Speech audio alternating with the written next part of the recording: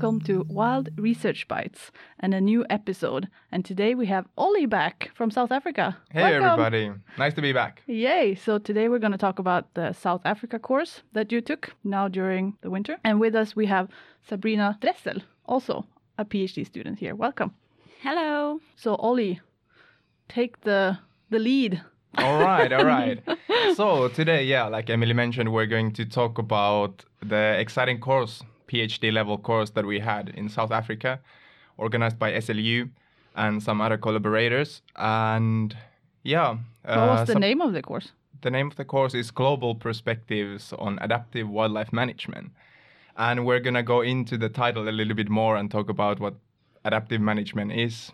So Sabrina was an instructor in the course, and she's on her final year of PhD. Is that correct? Not yet, but soon. Soon. In my third year, so I stretch it out quite a bit. Yeah, and I was actually participating in the course as a student. So what were your initial impressions about the course, Sabrina? I think it was one of the most amazing experiences I ever had. It was fun to come along, and it challenged me as a teacher. I learned a lot, and I'm grateful that I had a chance to go there. Even though you're always busy in a PhD, it gave me a lot. And I think it gave me a lot of energy. Yeah, Cool. That sounds really good. As a student, I got the same impression, and it was also like the best course probably I've done so far as a student. And it was just the students and the teachers coming together and the dynamics that we had in the course and all the interesting topics that we were discussing, and also the learning environment that we had, which we're going to talk a little bit more.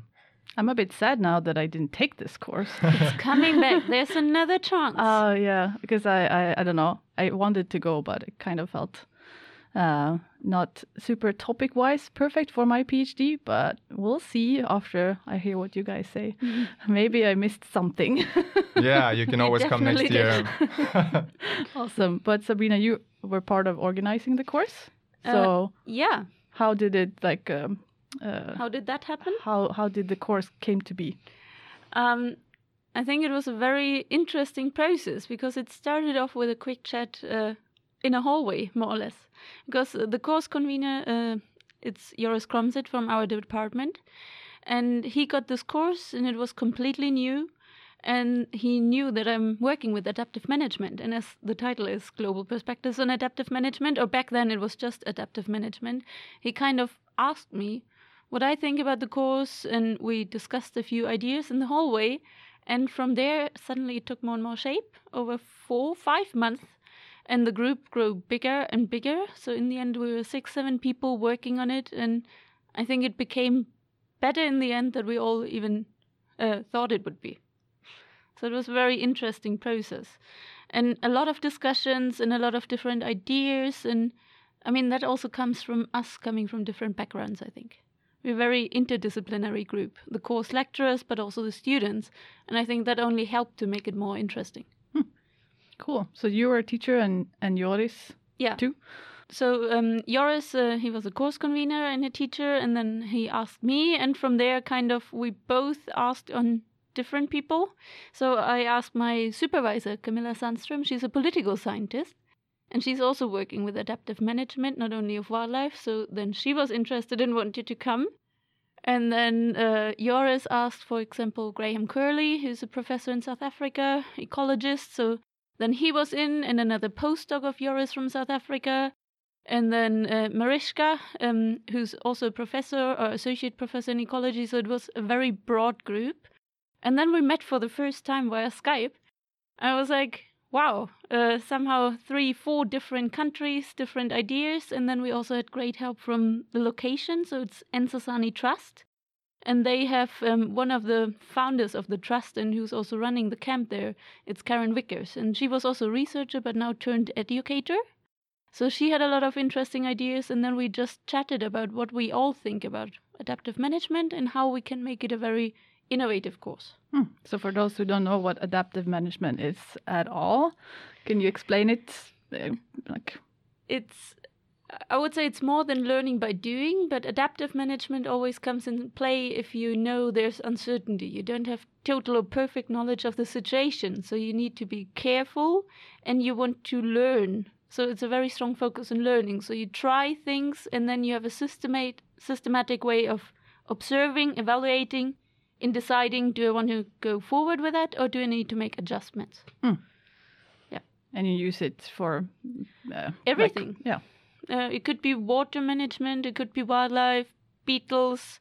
I mean, even in business ideas, you can use adaptive management thinking. It's just that you observe, evaluate, and adjust what you're doing in a very systematic way. So it's not the typical what was back in the day kind of trial and error, but you always focus on learning, on getting to know your system better. And not just doing and never evaluating at all. Nice. Yeah. Was this, by the way, the first time you organized a course, or have you done it before? I would say I have some years. I'm working I'm teaching and co-organizing a human dimension course, a master's level course, which is 12 weeks nearly. So from there, I had some experience on the logistics and what's to do and how to schedule things. And I mean, I also have some training or this course in educational theory or whatever you call it. Teaching course, pedagogics, and so that gave some background, but I have to say doing a PhD course was a different level and a different experience. Makes sense. Yeah, all right. And also in another country, so... Yeah, that was challenging. That was... Logistically. Yeah, I mean, you get so comfortable running courses in Sweden. You can rely on, you have a room, you have electricity, you know what's happening, and you have a timetable that's set. And I think that was one of the big challenges for teachers and students once we were in the camp, that nothing really happened exactly on schedule and you had to be flexible and adaptive, keyword of the course. And also we had, for example, mornings without electricity. How do you teach then? Yeah. So that was really exciting or challenging because then we had suddenly a emergency generator running on super loud voice and everyone had to scream in each other's face and then we just decided we need to go on a field trip. So you fix it somehow. Yeah. Very flexible. adaptive process. Yeah. That's nice. You get to actually do what you're teaching in some way. Yeah. What about the application process? Did you get many applications in total, and how was the screening? Was it difficult to choose which students you're going to take in? Oh, because you got more students applying than spots. I think we were really happy with the number of applicants. So we aimed for roughly 20 students to take with us. And we got close to 40 applications. So we really had to sort out or make decisions. And there, of course, we looked where are they from, how far into their PhD are they, and what are the topics. So every student had to write a short motivation why they think this course is important for them. And I think the final selection, our group that came along, it was a great mix. We had different countries, nearly, I think, 10 nationalities. Yeah. And age-wise, we had a wide range. It was a very diverse group also when it comes to background. We had everything from medicinal plants to wildlife in a Scandinavian context towards savanna ecology. Everything was in there. Cool. Yeah. Yeah, the group dynamics were also accordingly really interesting because of having people from different backgrounds interacting in this course and also bringing their own stake at play. Was it also like a women-men distribution? Yeah, we had pretty equal numbers. And also one of the things that was really important for us was because when we set out, we knew we were going to accept students from South Africa or African countries. And then, of course, we had Swedish students, but also in general European applicants. So we wanted to have a balance there.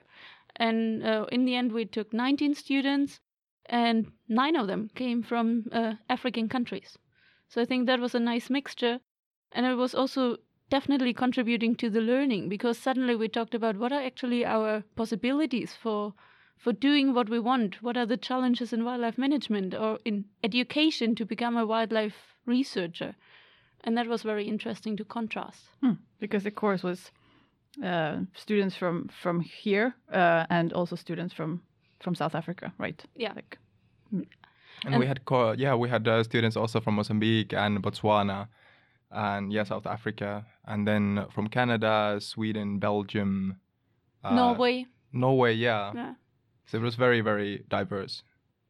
And that was also something we wanted to highlight or what we wanted to work actively with in the course.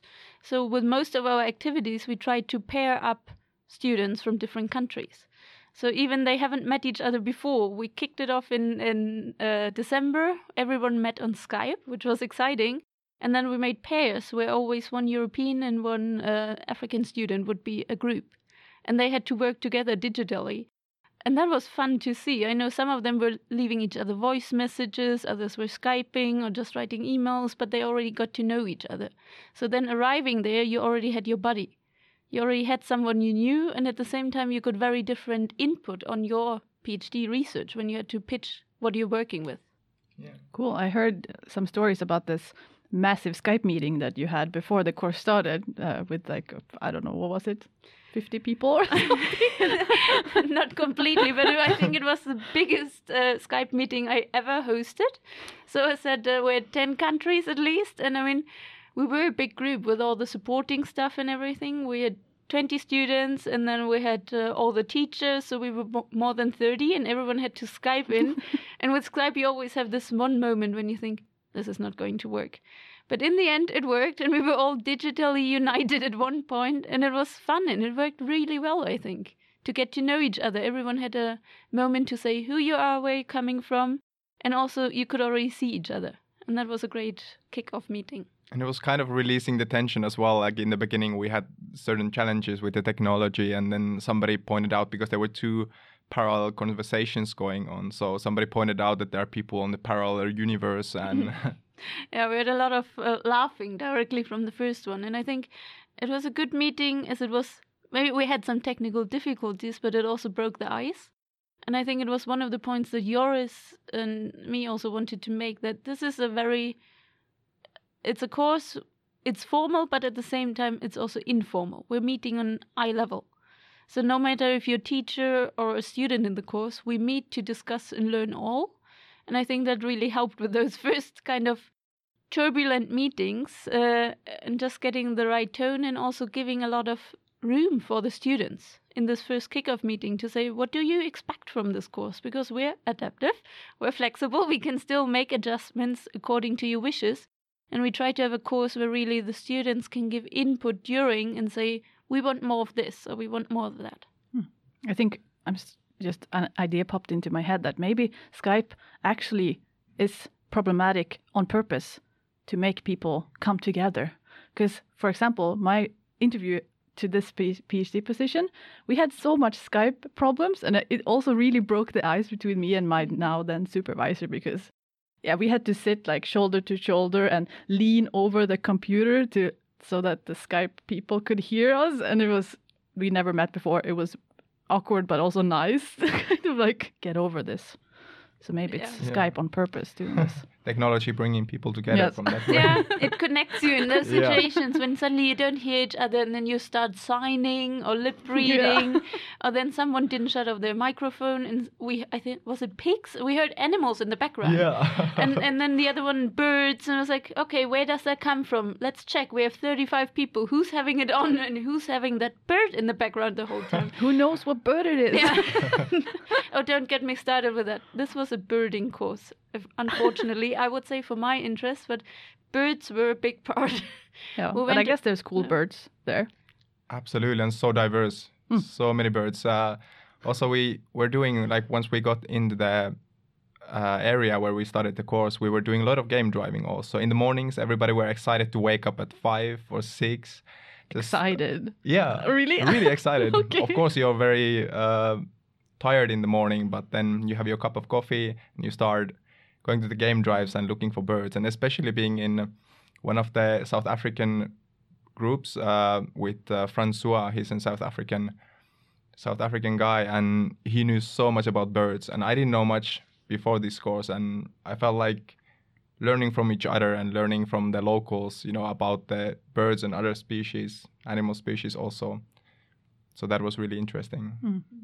But I recognize this. I also had fieldwork with 2 very bird-interested persons, and we also stopped a lot. Just, oh, look, there's a bird. Let's stop and look at the bird. And I was like, I want to have pizza. I think we became quite pragmatic. So after the first few days, we always called in the morning, kind of, who's the bird car? So then we tried to stop all the birders into one of the game vehicles. And then we others didn't have to stop for every little flying thing on the way. That's So a that good was a good compromise. solution. Yes. They were happy, and we went on to see lions and elephants instead. Sounds cool. Yeah. But I never been to South Africa, so it would be cool to hear both of your impressions of that. I think it's amazing. It's an amazing country to see and to experience. And I was lucky. It was now the second time that I went there. And I did twice now road trips. And I always feel like that's a way to see more of a country than just doing the typical tourist thing. And then one of my good friends, she's from South Africa. So she was driving with me. And then you learn much more about culture or just everyday life and what she's telling you. And we met friends of hers, so that was really a great experience. But from speaking a wildlife perspective, it's amazing to go there. I mean, not only Kruger Park, where we were in the end with the course, but also other game reserves. It's just so much wildlife to see. I mean, when we went into Kruger, we went through the gate. It took us less than 2 minutes, and we had an elephant. And coming from other countries, I mean, for me, it was like, okay, there's an elephant.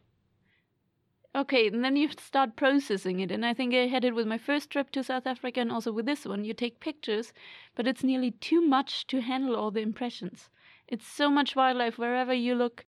It's so much, but also cultural. It's very colorful. It's lots of things going on. And afterwards, you nearly need the same time just to process all the input you got and to reflect also what were really the differences, what are the similarities. And it's an experience that you don't forget.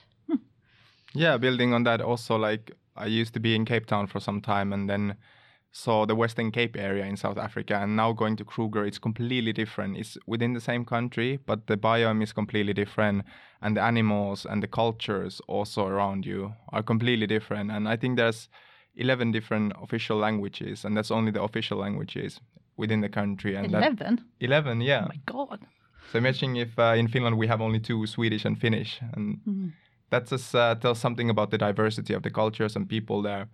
And like Sabrina mentioned, the amount of wildlife is insane. There's so many different antelope, and you see elephants and rhinos and lions and African wild dogs. It's a little bit overwhelming in the beginning to get used to all that, and but it's really useful to also have local guides with you, local people telling you about the ecology of these animals. And yeah, I think through that kind of a process, you can learn quite a bit. And now that we were in the course, I think it was one of the first days that we started the course. We were just driving around in Kruger, and we had a professor or an instructor with us in each car, and who was telling us about the environment in Kruger, about the geology, about the ecology of plants and animals, about management history in the area. So I think, yeah, through that kind of a scouting over in the Kruger area, we got a little bit more familiar with the system that we were now visiting. And that kind of like also helped to conceptualize the more abstract things that we talked about in the course about management and adaptive management. Yeah, and that was also one of the ideas we had with that kind of, where are we actually? Having this first day where we just go and we see a lot, and you talk about where are we, you talk about savanna ecology, because everyone was, a lot of the students were flying in, and then they landed in Johannesburg, and then the first afternoon everyone had to go to the Apartheid Museum because we felt it's an important part of the history, and you can still see the effects, and it's important to understand that bit as well. But then next morning they all had to get up really early and had was it 6-7 hour drive to Kruger Park, and then the next day after they spent another 10 hours in the car. But it was like, we want to show you everything in the beginning just to have the setting, and then we can work from that on. And I think it was a good, for me as a lecturer, it was also very, very interesting because I didn't know much about savanna ecology or Kruger Park in general. And we went around, and all the students, everyone had one chapter prepared. So there's a book about Kruger, and everyone had to read one chapter. And then we just randomly stopped, and there was a chapter 8. And then whoever chapter 8 was had to give a 5-minute speed talk about what they learned, what the chapter was about. So we heard about water management, about elephants, about invasive plants, all the kind of topics in a very informal, but very nice and personal way also. Everyone had their 5 minutes of fame. Oh, that's a good activity to do. Yeah, and talking about learning environments, I think that's kind of a best way for a student to learn while you're immersed in the environment itself, and you hear people talking about something in front of you, about plants and about burned scars that you can see, and that leads to another topic of fire management in the park. And it's just this kind of a very organic way of talking and very natural way of learning. And like Sabrina mentioned, then stopping in a nice spot and hearing about the student presentations, I think that kind of a learning environment is something new to me as well, that I haven't had in previous courses that I've done so far. And then there were also a bunch of other deliverables or activities that we were doing.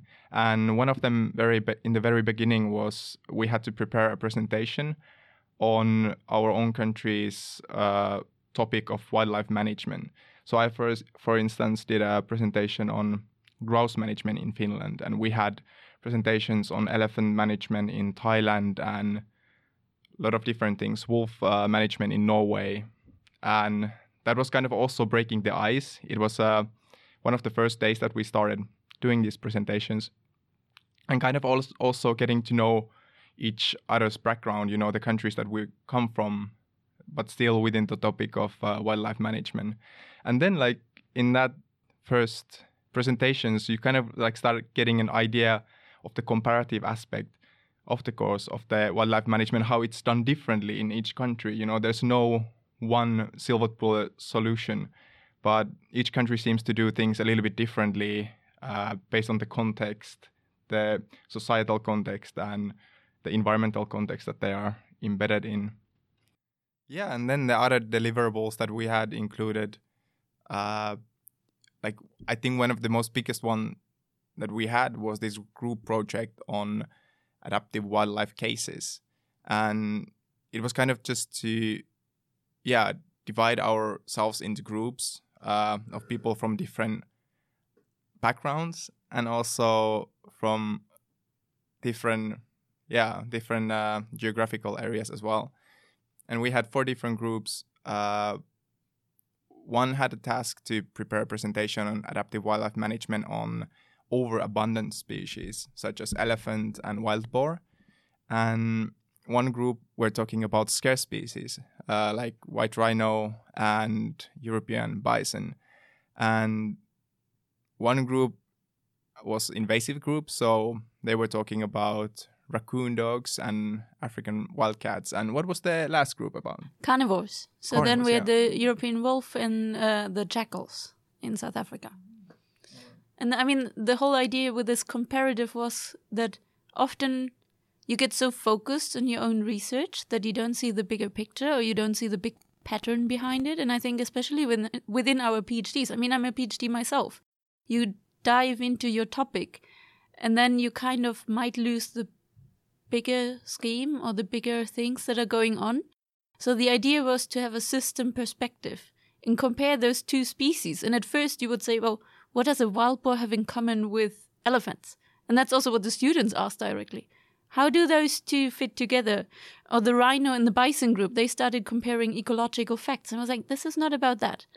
It's more, what are the conflicts? What are the issues? And then we had a systematic way how to work backward. Kind of, what is the issue? What's the thing threatening the species? Or what is the problem? Who's actually driving that? What are the factors that are contributing? Who's doing that? So we kind of work backward on those chains of what's causing what. And then in the end, very often you saw the same patterns emerging. It was socioeconomic factors. It might be financial interests. It might be urban versus rural conflicts. So then when you map it out, you actually see the systems are quite similar. It's just a different species and maybe in a different country, but we see similar roots to the conflict. And I think that's also good for everyone in a PhD, kind of make this zoom out of your topic and see what is it really that's driving the things. And don't we see that in other studies and maybe see what are the parallels and what makes my case unique? Yeah, and that's actually a very good demonstration and like exercise to do to exactly get more perspective on your own species, because we're focusing so much for 4 years on one topic. So this like you said, also kind of like helps us to zoom out and think about the other factors that are also influencing our system and how are things done differently in other places. I guess it also helps that you had a diverse student group that had different experiences and different, I don't know, animals that they think about when they think about management. Yes. And I think also having those different backgrounds from the lecturers helped. As I was saying, I'm teaching a human dimension course. So for me, often the focus is on people. What are the human factors that are driving it? And then Camilla, my supervisor, I mean, she's a political scientist. She might more ask those system questions from a governance perspective. How does the governance system look like? Well, then the ecologists rather say, well, what is actually driving this threat? Or what is the threat to the population? So I think when we went around and gave input on the different projects, we had very different questions and we asked them, even so we all looked at the same map. It's very nice. And then going forward with the activities that we did, one of my favorite activity actually, it was we had to organize an activity for school kids. And the school kids were all the way between like 6 and 12 years old. Mm-hmm. Yeah. And our group was given the youngest kids, and it was intimidating. It was really scary because, just to go there and organize an activity for kids, and I have no idea what kind of activity they would like and how engaged they would be. And having these kind of fears and going into the school, it was actually very interesting to see how really keen the kids were. And maybe just to explain a little bit more about the activity, we were again divided into different groups and we had to come up with an activity for a group of people. And I think our group was the biggest. It was almost 100 students, but it was divided. Kids. And it was divided into 2 different groups. So we had 50 kids at a time. That's a lot. So that was interesting. So in total we had 300 kids. So it was a primary school in Skagusa. Oh. And I think that was a surprise for us on the lecturer side because we talked about the school activity and we always thought about a class. But then actually the principal of the school said, well, they would be so disappointed if we only pick one class. They all want to meet you. So we set aside a whole morning and you have all of them. It's 300. And we felt like, okay, we have 20 PhD students or 19. We're the lecturers. And then we have 300 kids that want to do some fun activity. And I mean, this was, of course, not a random thing we planned in the course. It was linked to one of our learning outcomes that we want to challenge how you talk about science or how you talk about your own research and think how you can phrase it or also how you articulate yourself. And I think that's something that's important for every scientist to learn. You have to be able to break it down and explain it to a kid or to another fellow scientist. And it has to be at the appropriate level. So then with the kids, as they were from 6 to 12 years, we said, well, we want to talk about ecology or some biological topic or science in general. So the idea was also to talk about science or scientists in general, but make it fun. And then I think it was just amazing what all the PhD students came up with. The ideas, I mean, we talked about FoodNet or food webs. And they made games with the kids, but it was so visual and easy to understand. And you should have seen the kids' eyes. I mean, they were like sitting there and you had 15 kids and they were quiet because they were amazed how it works. And then it was always linking back to, so this is what science does. So they had a food web and then they had some poison coming in and the kids were shocked because poison was bad. And they had like a string attached from different kids. So each kid had a little sign around. One was a lion, one was a zebra, one was grass. And then they had a string attached showing always who eats whom or who depends on whom. And then poison came in with scissors and cut those strings. You should have seen those kids. They were like, but then luckily science came. So we had scientists coming in and they tied again the knots in between and they lab fixed coats. It. They had little signs around and then management came and helped. And I mean, it was very visual and easy, but at the same time, I think it really got a message across. Sounds super fun. I would like to do that. Yeah, and the kids were participating in it as well. So we were just assigning them as grass or lion or giraffe. So we started like on the bottom of the Nobody trophic wanted levels. to be grass. Yeah, like in the beginning, they were really happy to be grass. But then when we introduced a zebra, everybody wanted to be a zebra. And then later, lion. Lion. Yeah. Oh, I mean, and then it was 3 different age ranges. So it was like 6 to 8, and then 8 to 10, and 10 to 12. And of course, it was adapted. So the 10 to 12, they had more advanced projects. So one group, they learned how to build water filters. So it was using different kind of soil, clay, leaves, and they had to come up with a perfect water filter and then learn about different densities and stuff. The other group, they were catching insects and then identifying them. So they did small experiments and then they compared across groups, and then you could tie it to sampling design. So we always tried to make the link to a bigger science topic. Or the middle group, they also had a game about a food web. And then they had to run around and kind of the lions had to eat their prey species, and the other ones had to go to get water and grass. And in the end, they had to discuss what was their strategy. And by that, you could link it to trade-offs. Are they choosing safety, or are they choosing to go for the resources? So then you could again link it to bigger topics. It's very advanced topics for those. I mean, the age, but if you make it in this kind of way, it sounds super fun, and I guess it also makes it easy for a 6-year-old will take something different from that exercise than a 12-year-old probably. But yeah, completely. Super cool. You guys should both be hired by Naturskolan here in Umeå or something. But I also thought about like outreach in general, that it's so important, and not that we do so much good science, and sometimes we're not great at getting it out there, but this is one way we're doing it now. And I also thought about the Soapbox Science event that we have in Umeå that we could give a shout out to. Yes. Was it the 18th of May, right? Yes, and actually that also inspired us. So I've been involved in planning it last year. Soapbox Science Umeå, reoccurring thing now. And we did something similar in South Africa, actually. We called it Wild Science Talks. So it wasn't as long. It was 5 minutes per person. But we also had a wooden box to step on. And we hosted it at the main tourist camp in Kruger National Park one evening. Like a public open event? A public open event. We made advertisement before. And then everyone, it was like, it looked like a stand-up comedian thing, kind of. But of course it was still science, and it was very interesting, I think, for the audience. Most of them stayed the whole time. And then everyone had to jump up on the box, and you had 5 minutes to talk about your PhD research. But in an interesting way, or try to explain, why does it matter? What is it about, and why do you need to know that? Oh, so all the students in the course did this? Yes, and you can actually see them online if you're still interested. So we recorded. We can put the links in the description. We have a blog, and you can watch all of them. They're 5 minutes, short clips, but very interesting and fun to watch. Oh, yeah, you have a blog too. We'll also put a link to that under the episode. And I think it was very fun to come up with the topics and the titles. Did you use any props for the presentations? Yeah, they were kind of for example, if I give some examples of the titles, one was, what's the difference between a lion and your mother-in-law?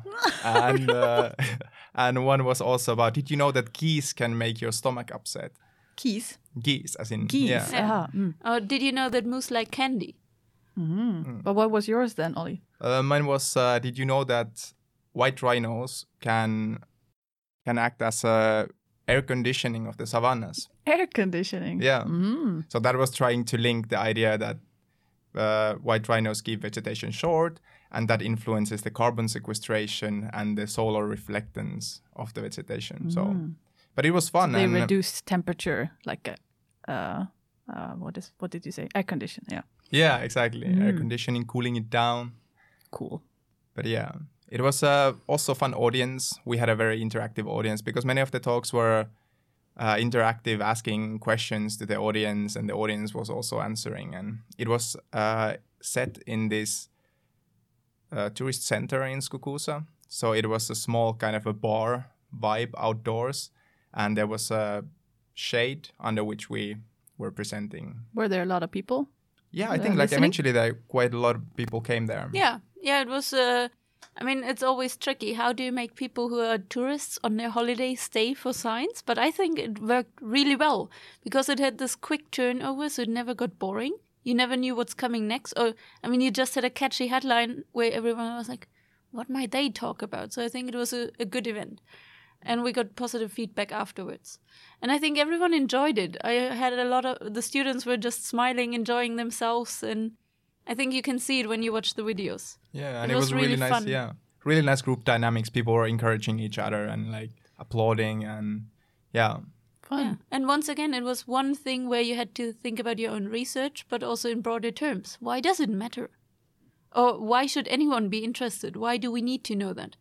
So I think that's very valuable also when you're finishing with your PhD or when you write your kappa in the end. What's the bigger picture? Why do we need it? Yeah, the kappa is like the introduction or the whatever. Kind of the framing. Yeah, framing of the entire thesis. Yeah. But then Soapbox Science is, they are a bit longer, the talks? Yeah. Right? So with Soapbox Science, we have 4 speakers that are always simultaneously running, and they have 1 hour. So they have their soapbox giving their presentations, but they're 1 hour at the scene, and you can just pass by, ask questions, interact with them. And it's only women. It's only women, because that's one of the missions with Soapbox Science, to promote women in science or in those more natural science disciplines, and also to kind of show that women can be scientists at all levels, and bring science to the street. That's the other mission. Break it down. And I think it's important to say not dumb it down, because that's not a thing, but just find the right way how to communicate your science. I think we can be so into the topic that we don't really realize we're using very specific language that's not clear to everyone. And by that, we kind of lift ourselves up or separate us from community. So this was about using everyday language. Yes. Yeah, it's And a where very is it, by the cool way, event. going to happen? What's It's the in the place? city center, right? Yes, it's in the city center in front of the city hall on the 18th of May. During the day, right? During the day, yes. Fun. We should all go there. Absolutely. Definitely. Yes. I'm super curious about your most exciting memory from this course. Oh, that's a good question. There are actually a lot of different exciting memories, but I think one that comes to mind. Oh, you can give several if you want. Yeah. One that comes to mind was, I think it was the last week that we were in the course. And in the morning, I just woke up at 5. It was one of these days that we were sleeping a little bit longer, so we didn't have a Not game to drive. 5. Yeah, exactly. At least 6 or 7, you know. Oh, wow. And I just wake up to this calling of the monkeys, the vervet monkeys on the roof and jumping and screaming. And I'm like, what are they doing? Are they fighting? Is there a huge fight going on or something? But I just let it be and slept for a little bit longer, and then went to the kitchen and started having breakfast. And just when I took my morning cup of coffee, I think it was Graham who came, and he's like, have you seen these lions? There's lions. And there's, we just go, and they're lions, maybe 100 meters, 150 meters from the fence. And they're just casually walking there. And when the word got out that there are lions, everybody woke up, and everybody were in the cars within 5 minutes. And we went, we just drove to the lions, and we could see them maybe from 5 meters away. They were literally very close to the car, and we were just admiring them. And that was a exciting morning. You know, your morning coffee starts kicking in, and you're looking at these lions, and they're just chilling there. But you had some kind of fence around where the houses or where you slept or something? Yeah, there was okay. It was a fenced area. Yeah, makes sense. Yeah. Yeah, and I think that's also something you have to get used to or to think about. So Because that's not... there's actually things out there that might or could potentially eat you. Yeah. And that was something I learned when traveling the first time to South Africa. We were on the road, and then our car broke down. And, naturally you try to jump out, see what's wrong. And then someone said, well, one has to look out for lions. I was like, that is very different from Sweden, where if I need to change a tire, I just go out. I don't have to watch my back. Watch out for the moose. Yeah. And that was, that's something you have to get used to. And also when we were in the camp, of course, everything has gates and fences, and you don't walk around alone outside. You're always in a car, and you're not allowed to get out of the cars. Yeah, I think we're very used to this extremely safe forest or wilderness here in Sweden. We have a lot of forest, but basically nothing that is very dangerous. Yeah. It's no problem walking around in the forest by yourself in the middle of nowhere. It's fine. Yeah, exactly. And you never think about those situations, but I was driving quite a lot, one of those game vehicles with the students in the back. And then we were going on a morning drive and we turned around a corner and there were 2 cars and an elephant. And it was a very small road. And suddenly the elephant started chasing one of the other cars. And that car drove straight towards us. And then suddenly I heard the 8 students in the back screaming, back, back, back. So I took in the reverse and then we had to reverse very quickly because there was a very angry elephant coming our way chasing that other car. And then we had this moment where this other car and me backing up parallel shooted down this wave still by this elephant. I think that was one of the memorable moments. You do get a little adrenaline kick in this situation. A little, yeah. I mean, it led off and it went into the bush and it was fine. But then afterwards, we continued our game drive and it was silent in the back, which was not the normal case for the students. And I think they all reflected about life and safety and all those things. Yeah, I mean, those are memorable moments that you don't forget and that you normally don't have in any Scandinavian country, most often. No. Being chased. Yeah. Not or really. reversing back. Not by wild animals. No. That sounds very intense. Very intense. And having that, like looking at the elephant from your car, you know, you can see that it's huge, like 5,000 kilos or so, and it's running towards you and you feel suddenly so small.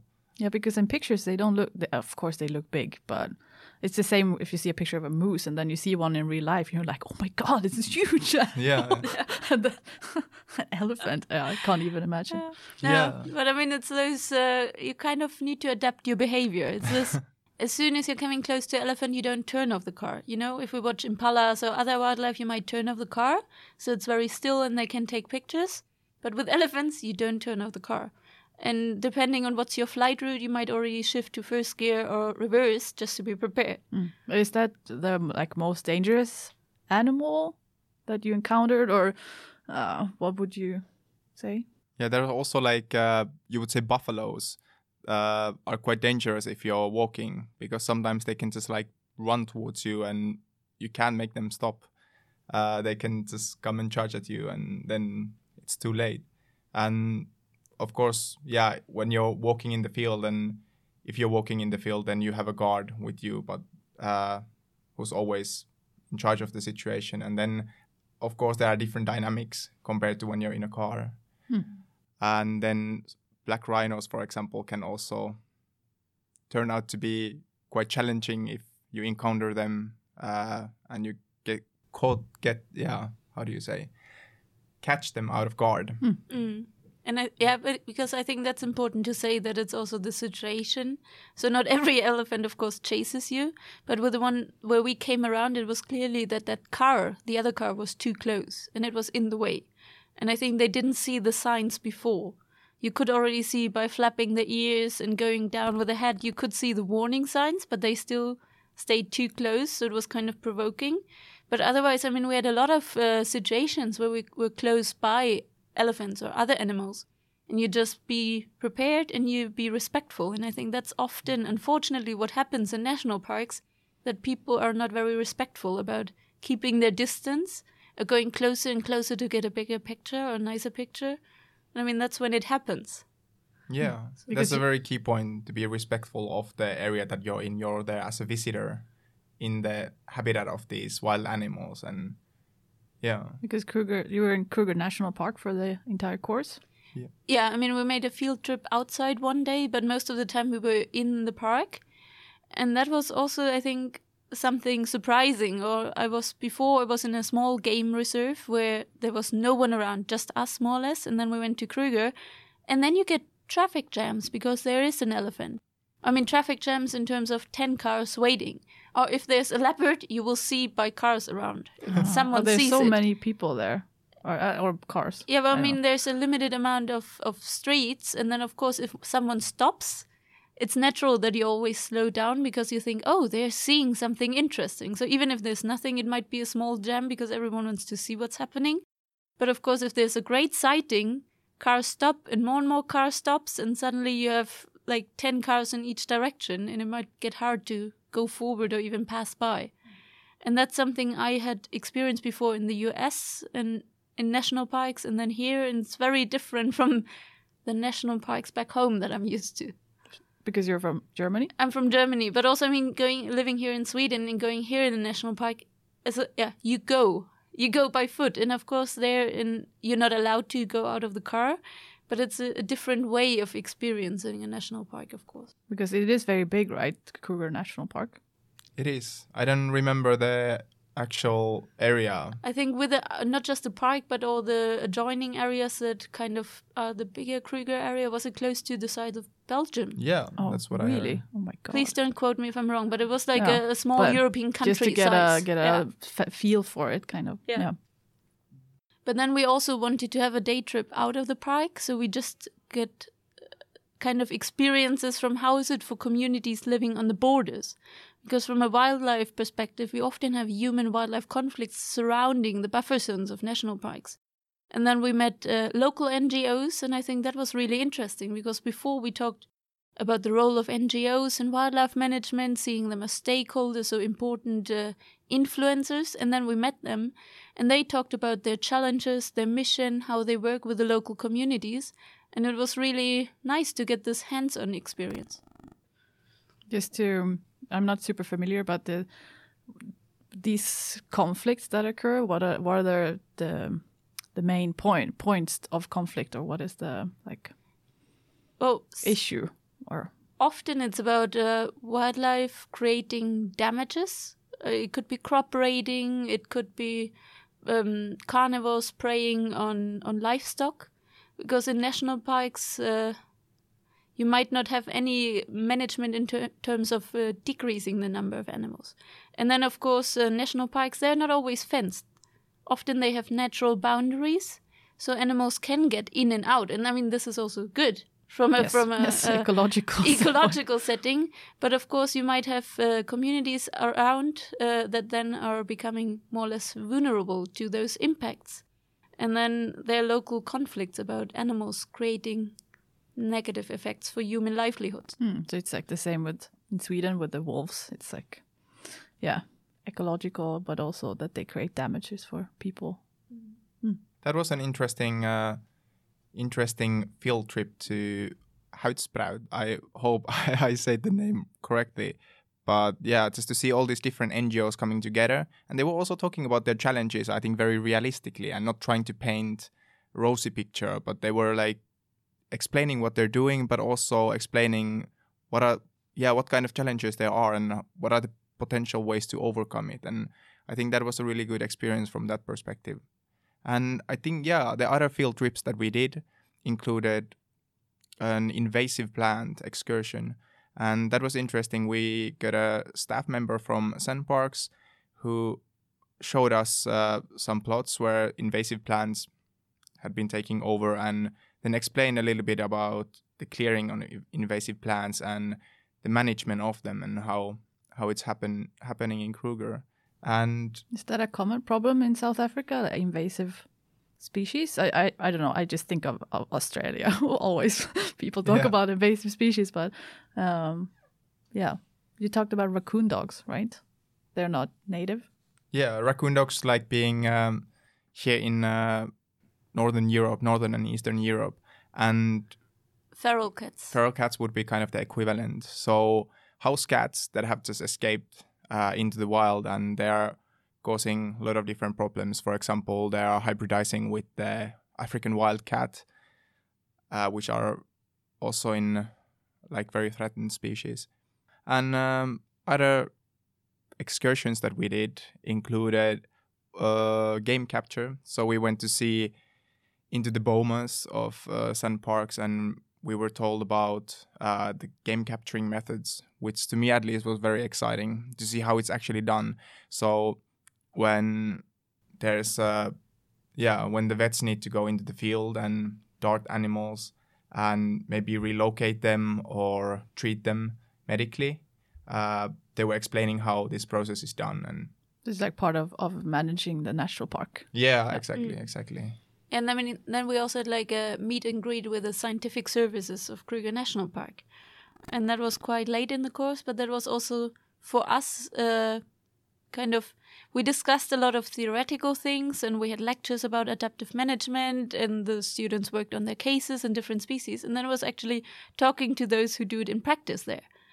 How are they thinking it's going? What are the challenges? And kind of get feedback from the ones having the experience. And I think that was really valuable.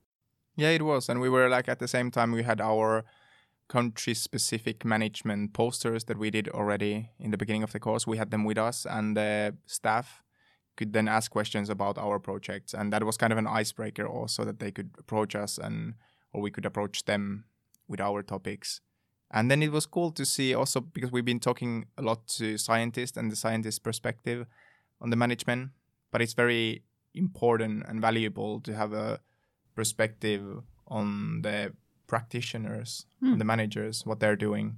Yeah, it sounds like you got a lot of different parts covered with both outreach and talking about science in a relatable way, but also to NGOs or the people who actually use your results, hopefully, in real practice. Yeah, and actually our results, if you can call it like that, were also used later by other students. Because with those 4 different groups that worked on the adaptive management courses, we were video recording their final presentations, and then we used them in a flipped classroom teaching. So we had here in Sweden, back home, master students in the human dimension class. So they had to watch the video lectures and prepare questions. And then we had another round of exciting Skype meetings with all the students from the 10 different countries, calling in and meeting 15 Swedish master students, talking about adaptive wildlife management and what are differences, similarities between species. So it was students became teachers. It was a nice experiment. I think it worked very well. I don't know how the student perspective on that one is. Yeah, it did work very well. The only problem for me was that I was in Sjuslue in Falosi Park at the moment with very limited internet connection. So I was cutting off from internet every now and then. So I kind of like heard half of the conversations.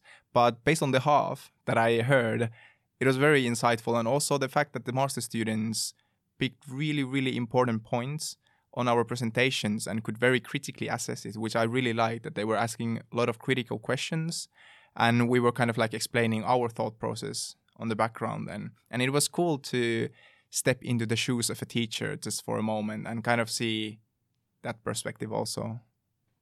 Yeah. I think it's funny that you said there was bad internet. That was also one of the things where most of us got a reality check, that some of the luxuries that we're so used to are not always there, not normal, like having non-stop good internet connection, having always warm running water or electricity. I think that was interesting for some of us, or experience. With the internet, you're so used to always using it. If I need something, I quickly Google. And then we were having this blog, and I just remember one day I wanted to upload one video, and it told me it's going to take 700 minutes. Yep.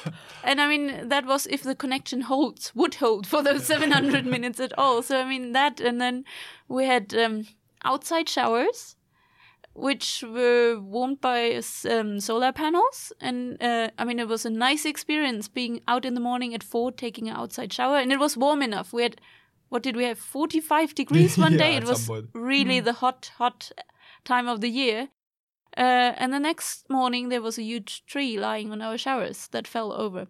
So it's this different kind of setting where you never know what's happening. Or with a classroom experience, you start lecturing, suddenly electricity is gone and the generator kicks in, and then you need to improvise.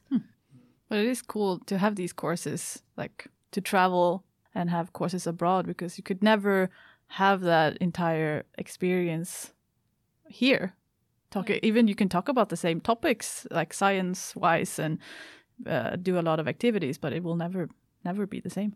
No, and also living together, like teachers and lecturers. I mean, we were all staying in the same camp, 16 days, 24/7. We had all meals together, the students and also the lecturers. We had to share rooms. I mean, I was sleeping in a tent for 3 weeks. It was a different experience, but I think it really contributed in a way, because you never stopped discussing things and you got to know each other on a different level.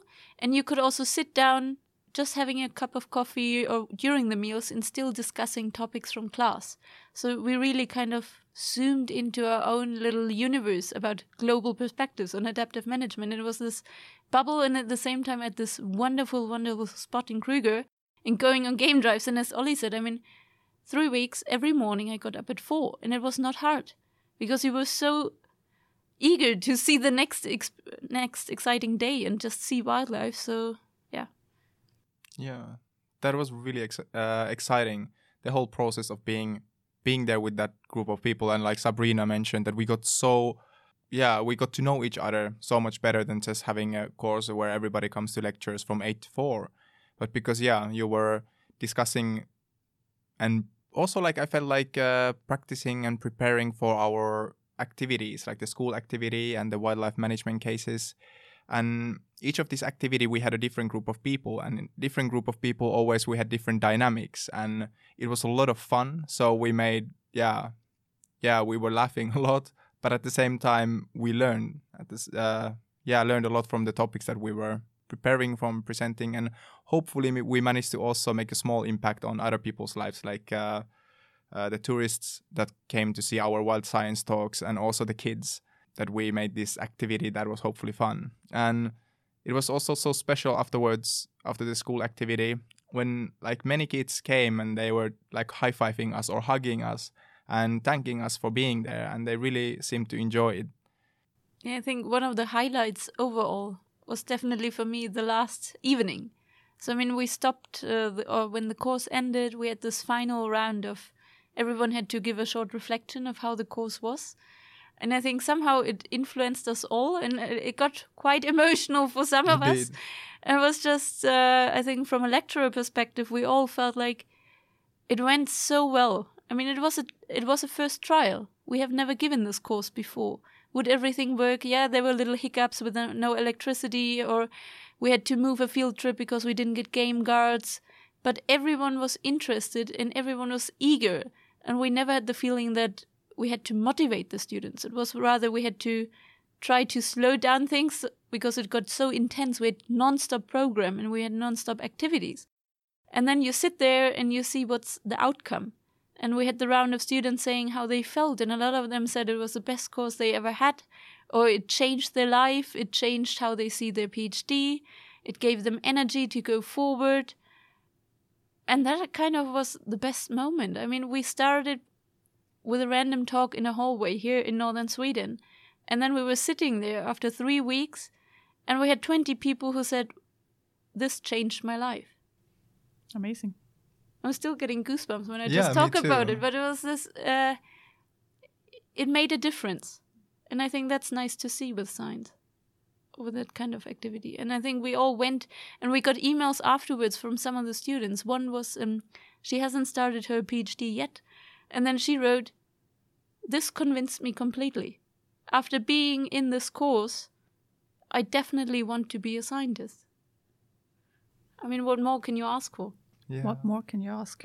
I think that was a perfect wrap-up of this episode. Or what do you think, Ollie? Yeah, I have nothing to add anymore. And that was just, very good to have you here, Sabrina, to talk to us. And thank you so much for coming. Thanks a lot for having me. And don't forget, this course will come back. It will come back. If we haven't convinced you yet, I don't know what will. No, but I will put the links to the course and the blog, and so that you can see the videos and everything, and we will have some nice pictures too from the course. Yeah. Awesome. Definitely. So thanks everybody for listening to this episode of Wild Research Bites, and we don't know exactly what we're planned for next week or next month, but you will see. It's gonna come as a surprise. Yes. So talk to you later. Bye. Bye. Bye.